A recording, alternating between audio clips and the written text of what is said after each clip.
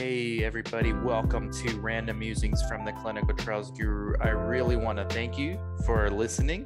If you feel compelled to do so, make sure you subscribe, leave a review, comment, share, whatever you feel like doing. Help me out trying to grow this podcast, trying to continuously deliver value. A couple of things before we get into the show. Check out the links in the show notes to my CRA Academy, my CRC Academy, both of them doing very well as far as getting people jobs in the marketplace. Check those out.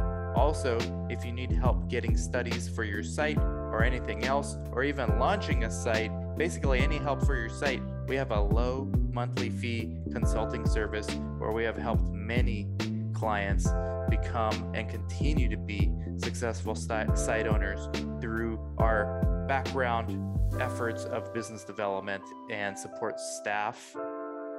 Text me 949-415-6256. Please check out the links in the show notes as well for the book, The Comprehensive Guide to Clinical Research. It's been selling really well, getting very well received by the community. Thank you guys so much for that. Also, check out the YouTube member page. Join this channel to get perks. That's my YouTube membership. It's $10 a month. You get a monthly mastermind exclusively. It's a Zoom call every month with other YouTube members. You also get weekly videos exclusive to the YouTube members on how to use social media to improve your opportunities in life sciences. So check that out. Really means a lot to me. And thank you so much again for listening, and enjoy the show. Guru Nation, thank you so much for watching. You see my lovely co-host. Lovely. To my left, Chris Sauber with a Def Leppard shirt on. Nice, man. And the Dodger hat on. Dodgers lost a terrible game last night. I actually watched the entire baseball game with my father-in-law. Wow. Yeah, haven't done that in a while. So anyways, this is not about baseball, but Chris is on because he's a site owner. We just jumped off of a Latinos in Clinical Research co-founders Zoom. Mm-hmm. And one of the co-founders, another site owner, shared this article. So I'm going to share the screen. I've already looked on LinkedIn for these people. They're not on there. At least the first two people are not on LinkedIn, and not surprisingly either. Because if you're going to do dirt, as you know by now what the title's about. So here's what not to do if you own a site, guys, or work at a site. All right, let's start with that. So, Chris, 2 Florida medical study coordinators plead guilty in connection with scheme to falsify clinical trial data. So we always talk about how the FDA holds the PI responsible. Well, that doesn't mean the coordinator's off the hook if they're involved, because the Department of Justice will be the one to decide. And the way they framed it. So, go ahead, Chris. So I was just going to say, so to clarify those 2 points, right? So FDA, yes, primarily is just going to hold the PI to blame. But when you're talking criminal, that's an entirely different field, right? This is not the FDA and whether or not this drug is going to be approved, and if there's problems, who's to be blamed, right? Right. When we're talking criminal, that's something entirely different than the FDA. And criminal, well, you can't charge a crime to somebody else they didn't commit, right? So when it comes to criminal, it's whoever committed the crime. So we're talking DOJ here, not FDA. Yeah. Right. Well, we're talking both because most people in our industry, they think, okay, the ultimate regulators, the FDA, this is true. But if you're doing things you're not supposed to be doing, like, committing fraud, I don't know, jeopardizing public safety, like, this is a lot more serious than some people think. Look what the Assistant Attorney General Brian M. Boyton said. All right, he's the head of the Justice Department's Civil Division. Clinical trials are the foundation of the drug approval process. The Justice Department will continue to work with its law enforcement partners to prosecute those who falsify clinical trial data for personal profit. The public relies on the accuracy of clinical trial data, said U.S. Attorney Juan Antonio Gonzalez. We need him on the LICR podcast too, for the Southern District of Florida, falsifying clinical data endangers the safety of consumers and violates the public's trust. It is a serious crime that will continue to vigorously prosecute. All things said, so there are the two coordinators, Anile Rico, Dalen Diaz from TELUS Clinical Research, and Daniel Tejeda, Eduardo Navarro, Nadia Verona, sentenced to 30 months in prison, 46 months in prison, and 30 months in prison, respectively, for their roles. The trial is set for, the trial is set for September 27th in the case of the other three defendants, the PI, Fidelis Font, so that might be like the owner, and all charged by indictment.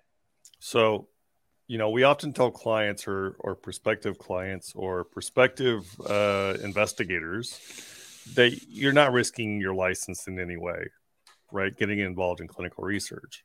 Right. Well, here's where you are risking your license, right? But this isn't clinical research. This is fraud. And if this investigator goes to prison, well, he's going to lose his medical license. So, but it's not just the investigator. That's all these people. Like no, I understand that. I'm just saying when we discuss, problems that could arise with medical licenses and doing research, it's really none, so long as you follow the protocol, right? Yeah. So as part of so here's back to the two coordinators. Okay, as part of their plea agreements, they admitted that they agreed with orders to defraud clients paying for clinical trial work intended to evaluate treatments for opioid dependency, irritable bowel syndrome, diabetic neuropathy. They admitted they falsified data to make it appear as though subjects were participating in the trials when in truth they were not. So they just got names, maybe pre-screened, maybe they didn't even do that. And then they must have got the blood from somebody. From each other, but ultimately, like blood sample, even urine sample, it can't be like there are ways to identify them. And there's even ways to identify like differences between visits. Like, I mean, it's one of the key assessments in any trial is it's one of the safety assessments.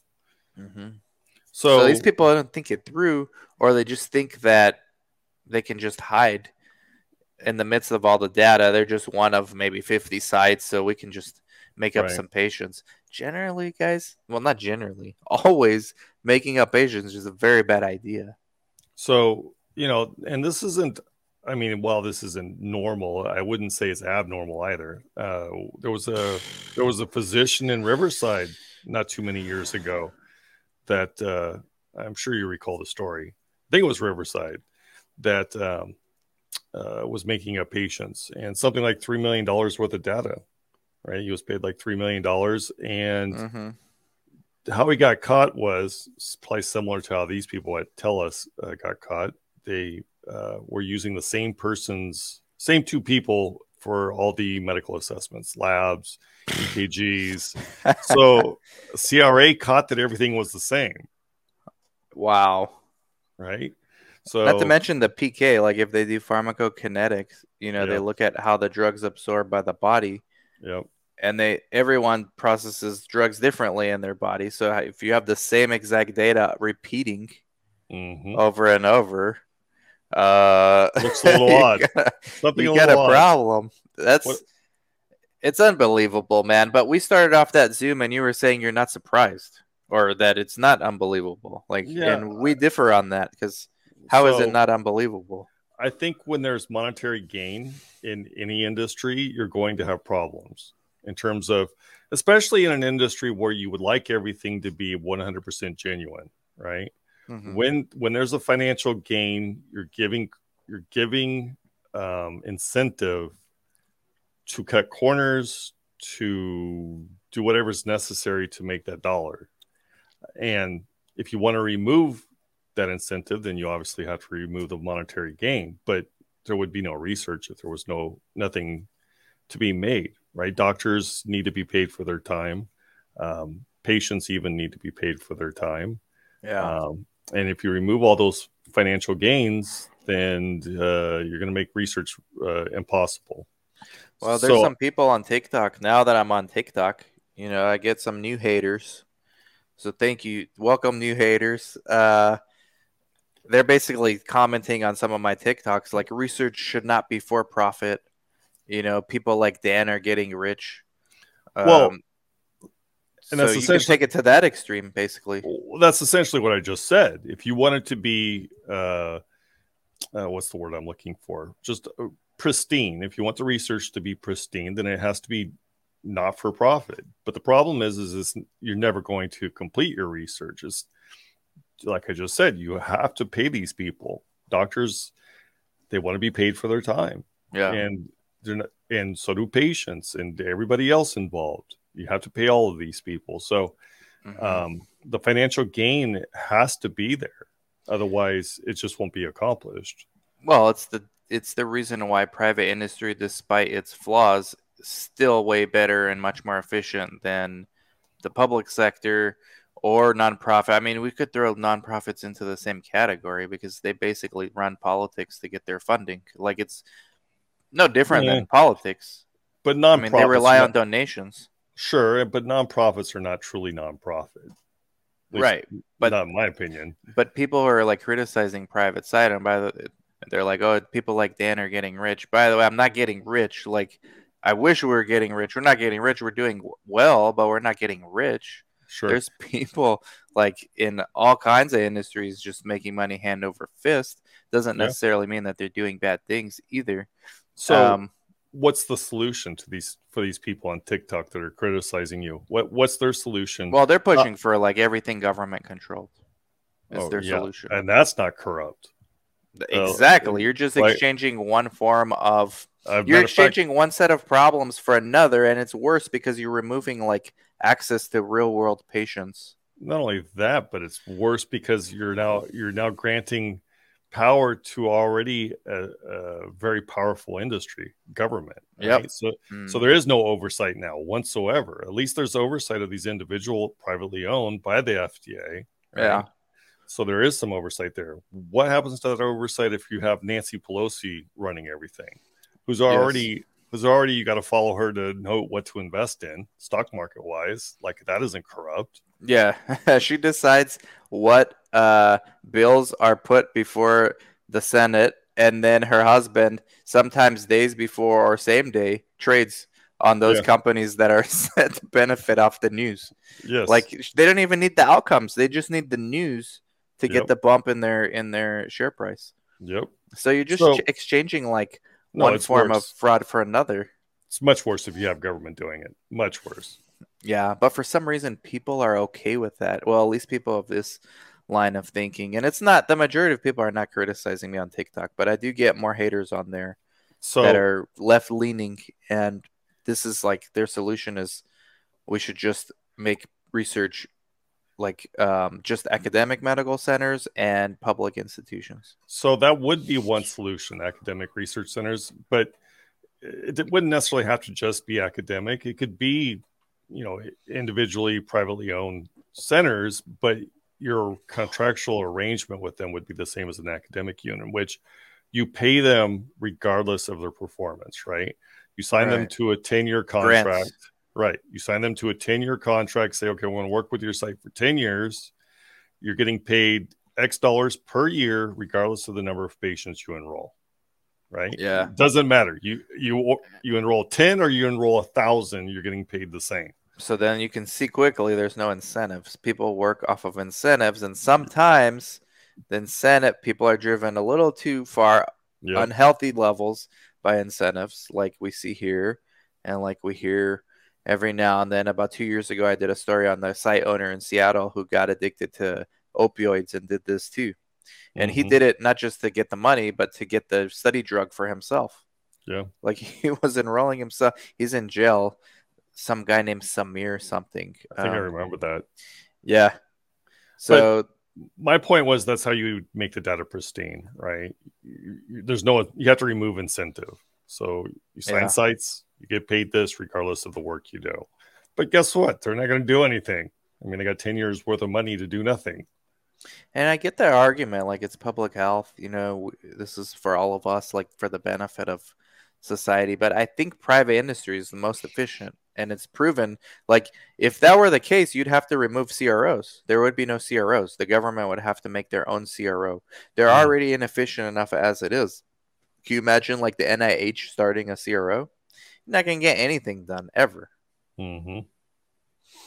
So you got to think these things through sometimes, guys. But anyways, we don't want to spend too much time on this. But this is the first time I actually, like, see coordinators doing jail time.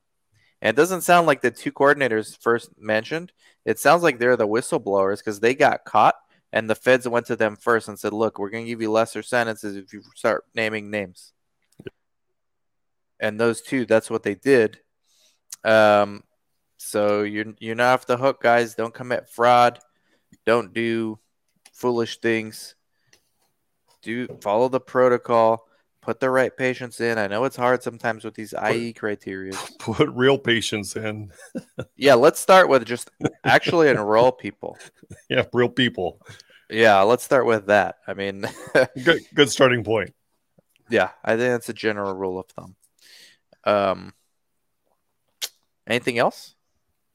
No, I just for those that take home message. For those that complain to you on TikTok, it'll never be perfect. Nothing, no system, regardless, will ever be perfect. None. So I don't know. It's falling on deaf ears. But what about for the sites? Like practical advice to the sites, like don't cut corners.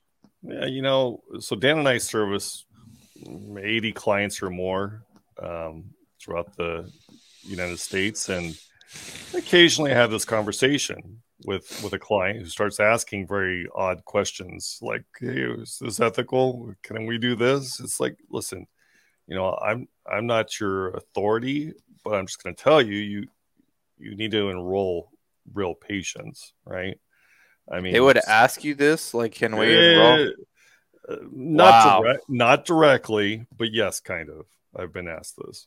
But you weren't like directly asked. It's just they're alluding to, like, they're thinking of doing something. Then you're like, similar to this, yes.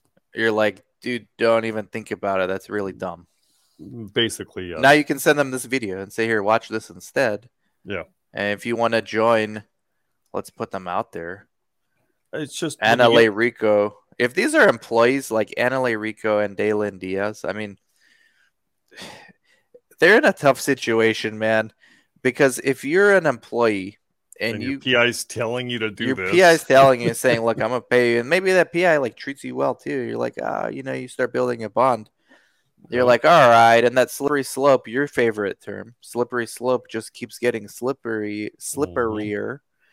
I don't know, but it just shows you that everybody's responsible. It's not just the owners. Like, just use your common sense. I think this can be avoided by just using common sense. Like, the first time somebody asks you to send blood of a patient that doesn't exist might be a good time to find a new job. But, you know, a lot of people don't think things through entirely. And these coordinators may be thinking, well, you know, this falls on the PI anyhow. FDA gets involved. It falls on them anyhow. They're not thinking in terms of, hey, we're committing fraud, like legit fraud. Yeah. And this could carry criminal weight. And that's something entirely different. And at the end of the day, besides the fact that I'm a YouTuber and I need clickbait, this is a warning, a word of warning. Like, I think this may help somebody who's on the fence and say, okay. Yeah. You know, it's one thing for your PI to say, hey, this patient's 2 pounds overweight. Let's make up their weight a little bit here. Let's take 5 pounds off. Not right. But you know what? It's fraud still too, but it's not going to get the DOJ involved. Right. No. Whereas something like, DOJ is not wasting time with that. That's more of a sponsor issue. Like, hey, what's your policy for weight? Was it consistent? Is your equipment calibrated? Well, not only that, but usually most sponsors are fine. At least in my experience, most sponsors are fine if the PI says, well, we're going to go ahead and take the deviation here and enroll this patient anyhow. Or we'll use the we weighed the patient at 2 times prior to screening. Maybe they had 2 different visits. We're going to use the lower weight to get them in. Like, right. That's okay, that's you can argue, and we're not here to argue that whether it's fraud or not. But what It's I'm saying is questionable at best, but it's DOJ. not That's an FDA issue, not a DOJ issue. Exactly. That's not a going to jail issue. Yep. This is a going to jail issue when you say there's patients in your study and they're actually not, and the blood's coming from somewhere. Yep. God knows where that blood's coming from. Yep. Unreal. Chris, we had to do it, man. Thank you. Everybody, let us know your thoughts on this. And you know what? Let's end it with this. If this was discovered first by a CRA, we need to congratulate them. Like, I know they might feel bad because it might be like a little awkward for that CRA. Maybe when you're a CRA, you do build a rapport with your coordinators. But if this is an example of like a CRA doing their job, they should be commended publicly, because it could have just as easily been missed, and this could have kept going on. Yep, absolutely. So shout out to the CRA if that's the case. They don't say details. The DOJ could care less. Wow. No, they certainly could care less. But I would follow this with more interest than the Johnny Depp and Amber Heard saga. Yeah, I know nothing about that other than what my wife told me. Yeah, me either. Well, anyways, like, subscribe, comment, share. Thank you so much. Thank you, Chris. Bye-bye. Mm-hmm. Bye-bye.